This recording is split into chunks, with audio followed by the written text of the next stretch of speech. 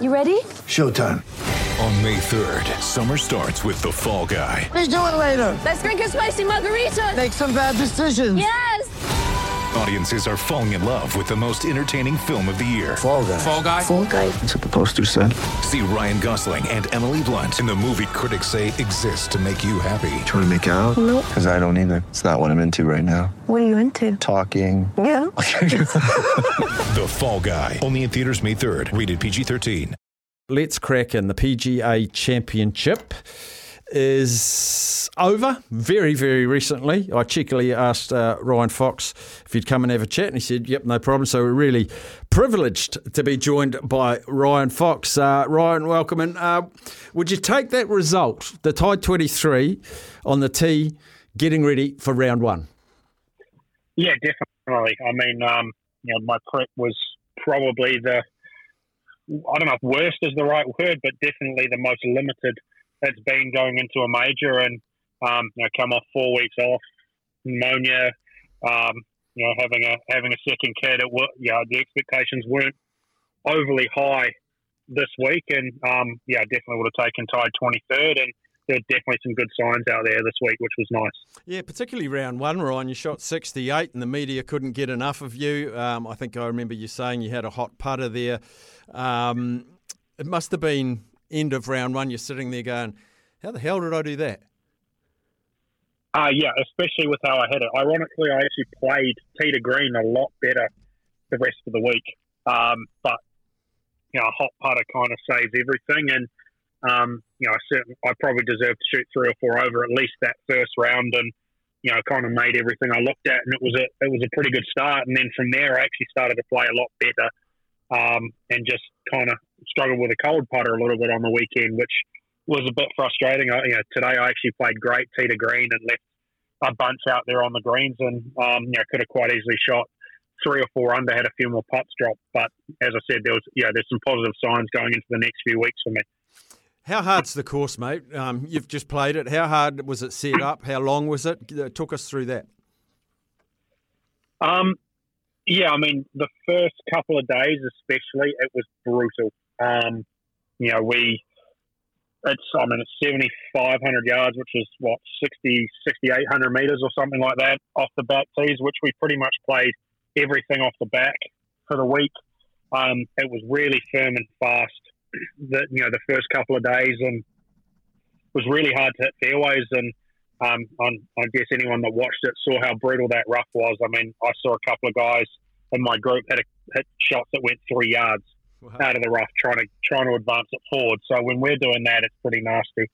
Obviously Saturday was nasty just conditions wise, but it softened the golf course up quite a lot, and definitely made it a bit easier for scoring today. We had perfect conditions out there today. The golf course would still bite you if you missed it. That rough was still brutal. The pins were tricky as well today, but with the greens being softer and the fairways being softer, it was a bit easier to kind of control your ball, and very little wind made a difference. But it's definitely one of the harder golf courses I've played. It would be an interesting one to be a member of. I think you get used to getting your butt kicked every week. You'd be a 10 handicapper moving out to 18 probably, if you remember there. Cream in the majors does rise to the top, and you're knocking on the door of the top 20 of one of the strongest fields in the year. All the majors are. Brooks Koepka, Scotty Scheffler, 1 and 2. A good tournament by Victor Hovland, who was undone by a bunker. I find it remarkable Brooks Koepka can shoot 9 under round that course. He's done it before. I mean, he did it at Bethpage around a brutal golf course and won that in a canter a few years ago. And, that guy just seems to live for the big events. He obviously gave himself a great shot at the Masters this week, and probably this year, and obviously let himself down. But John Rahm was pretty incredible down the stretch as well. And I think he kind of had a point to prove today, and I think he definitely did it. I mean, he just seems to be so cool, calm and collected in those big moments, and hit all the shots you kind of needed to down the stretch, and made the golf course look a lot easier than it was the last 3 days at least. Obviously, he's on the Live Tour, but to me, Foxy, he looks like the sort of guy that would enjoy the PGA Tour more because a lot more golf, familiar surroundings. It doesn't have the paycheck that he got from Live Golf. I'm just wondering where his head's at now, happy to be Live and play majors. To be honest, I don't know. I don't know Brooks well at all, but anyone that's seen that Full Swing documentary that Netflix has, it was, you could see that he was in a very, very dark place a couple of years ago, and that probably influenced his decision to go to Live. And it would be interesting to see if he would make the same choice now. He was injured. It looked career-ending. I think they mentioned that on the coverage a couple of times today. That his knees were bad, and he wasn't sure if he'd ever get back playing, let alone to the level he was. And again, that's probably a big influence in his decision to go to Live. But yeah, I mean, he's comfortable in the big events. I think even when he was on the PGA Tour, he only really showed up for the majors as well. He was a bit hit and miss in PGA Tour events. It just didn't kind of do it for him for some reason. And I think he even said that in the media a few times, that he struggled to get up for it and to get himself up for majors really well. And that still seems to be the case for him. And another golfer I wanted to ask you about, you probably never heard of him, but the whole world's heard of him now. Michael Block, I think he's the local pro, made a hole-in-one, tied for 15th. Every tournament has a fairy tale. How must that bloke be feeling, tied 15th? I actually played with him in the 2018 PGA at Bellerive. He's a really nice guy. I think he's a head pro down in California somewhere, Southern California. And I mean, it's just incredible. I don't think any PGA pro has finished anywhere near that since the tournament's been going on, or certainly not in the last 25 years that I can remember. And, to go out on the weekend, play with Justin Rose yesterday, play with Rory today, have a hole-in-one. I think the tied 15th got him into the tournament for next year as well. I mean, I don't think you could write a script like that. I mean, I'd hate to know what he would have been paying odds-wise for that finish this week. I imagine if someone had a bet on it, they would have done very, very well, because it would have, it's almost unheard of. What's the crowds like, Foxy? You've played in big tournaments all over the world, and I always feel like at majors they're a bit more polite, a bit more golf savvy. If it was, what was the crowd experience like? They're definitely not up in this part of the world. They're definitely not more polite. I mean, New York's generally renowned, or the East Coast, or the Northeast, should I say, is renowned for being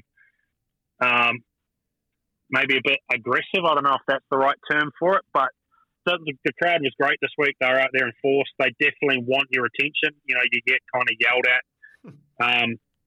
in between green and tee almost every hole, and people want you to kind of acknowledge them.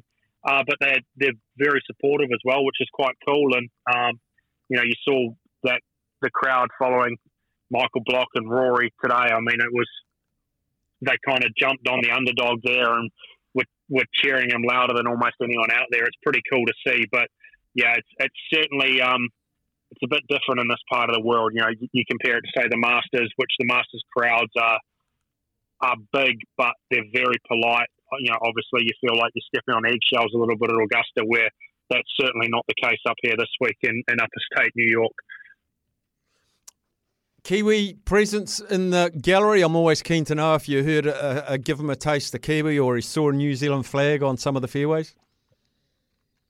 There's definitely a few Kiwis. You could hear an accent, and there was a guy following me around in a Warriors jersey for a couple of days. So there's definitely not too many of those in this part of the world. So you've got to pick. He's a Kiwi.